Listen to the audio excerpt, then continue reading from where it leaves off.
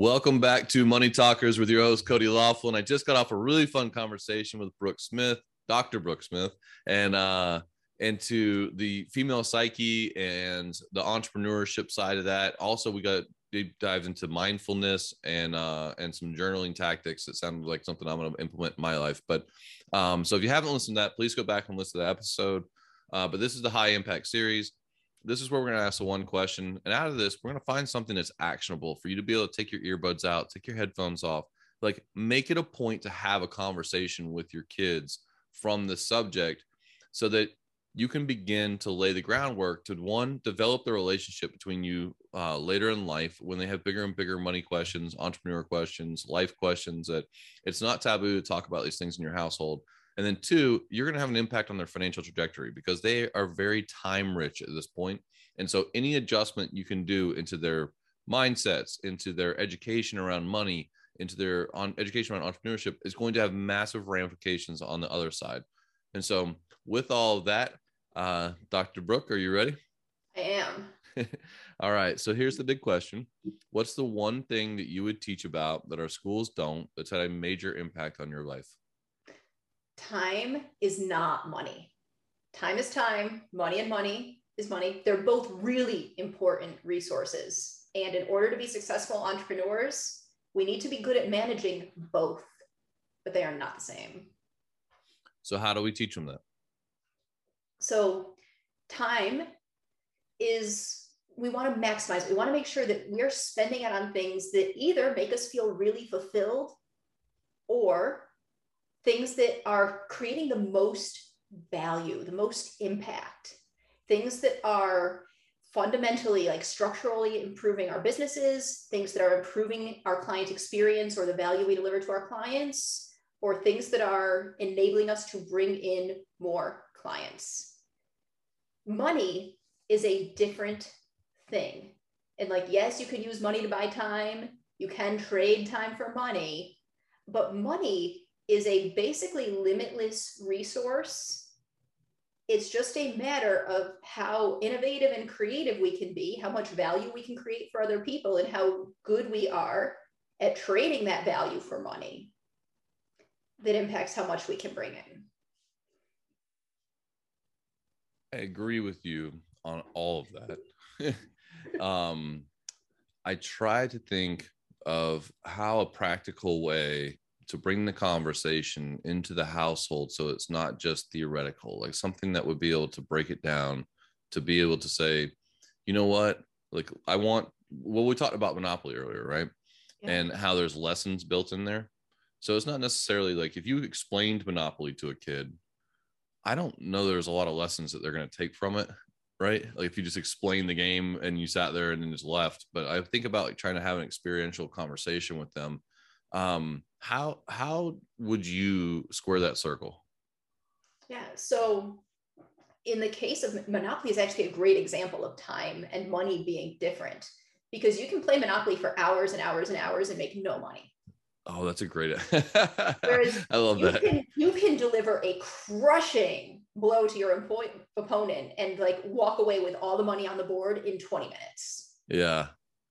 Yeah, no, I think I never really thought about that lesson built in there as well, because there's just so many in there. But like, you know, like you just said, you could play this for 3 hours and make no money. That's not why you would be able to get money. And that's kind of the entrepreneurial life, isn't it? Right. And it's the opposite of what we are taught in school. You know, in school, we're taught, do this for a long time and you'll get good at it. You want to be able to trade your time for money. Yeah, or per hour. Exactly. But if instead of thinking of trading our time for money, we thinking about how can I use my time to create value? Yeah, trade results for money. It's a way better proposition. And I think that's another good thing, like to start to shift the way kids are thinking about it, asking them like, what's the most valuable thing you could do with this time? Like, hey, you've got a half hour until dinner. How can you have the biggest impact in the next 30 minutes? Yeah, and I think you're going to get some eye rolls, but I also think that like you have to plant those eye roll seeds as a parent. It's kind of your job. And so it's like you think about it like, what are the most important things that I could talk to them about and you put that back on your own shoulders, you know, where it's, you kind of bring that mindset of not just implementing to them, but okay, what are the most important things I could talk about? And these are those subjects, you know, these are the ones where you get the eye rolls or the, I don't understand what you're talking about. And you find some examples and you have these conversations, and then it's not weird to have these conversations later. Right. In our house, we have one of us folds their laundry, and I'm going to go ahead and admit that it's not me. And the other one of us just sort of hangs everything in the fastest way possible, but keeps a lean enough closet and enough wardrobe standardization that we can get dressed every day. And this is, to me, this is actually a time and value conversation, because to me, the value that I get from folding my clothes just isn't there. Like, it doesn't make future me happy. I don't get any sense of joy, like opening up my drawers and seeing all of these beautifully folded clothes. It doesn't create an efficiency. It doesn't save me time later. It doesn't make money. It doesn't make me look more well-presented when I go out into the world. So for that reason, I have decided to not invest my time folding my clothes. I'm laughing. I'm just laughing because I know. And but it's the funny thing is, I'm thinking about the conversation where it's like trying to explain that to somebody who doesn't see the world the same way. It's just apples and oranges. Oh yeah. And I think it's funny because kids are at an age where they're willing to question things, where they're willing to question, well, why do I have to do this? And if you're creating an environment where kids feel safe and encouraged to ask these questions, and you're willing to have those dialogues, you're creating some really powerful minds. Yeah. I'm laughing because I think about like where I've had the conversation with my wife, I'm like, why do you need to fold the socks together? Like, just throw them in the thing. They're going to the same place. Like, but it just doesn't, you know, I'm laughing because that laundry thing has come up, I mean, 500,000 times in my household. So, but yeah, I think that the idea of talking to your kids about results are what's important, not action of, you know, not just busy work and not doing things for no reason. And I love that idea coming out of Monopoly of saying, like, look, you played for 3 hours and you lost everything. Like, that's the way it goes, you know, you got to get better at it, type of thing. But yeah, it's such an important concept to understand that, you know, me personally, like, if something costs $500 and it takes you 30 hours to do it, or something costs $500 and it takes you 30 minutes to do it, I really would actually rather pay you $500 for the 30-minute one, as long as the quality is there. Cause like, I don't want to wait. I don't want you to have to work for 30 hours to get this, you know? I've gotten to a point where if I want to read up on something and I look at the books that are available, I am likely to choose the shortest book. If it looks like it has similar information, I want the book with fewer words. Yeah, I don't want to buy the words. I want to buy what I need to know. I don't want to buy the words, right? Yeah, and if one author can deliver that knowledge to me in 100 words and the other is taking 100 pages and the other is taking 400 pages, I want it from the concise author. As I always laugh on YouTube, because I always want the guy who's like completely dirty, like out in the field with his phone, like shaking, like telling me how to do something, over the guy who's like in the studio with like the nice prepackaged and the khakis and all the stuff. Like, I want the dude who knows what he's doing to tell me how to do something. I don't want, you know, the sale anymore. Exactly.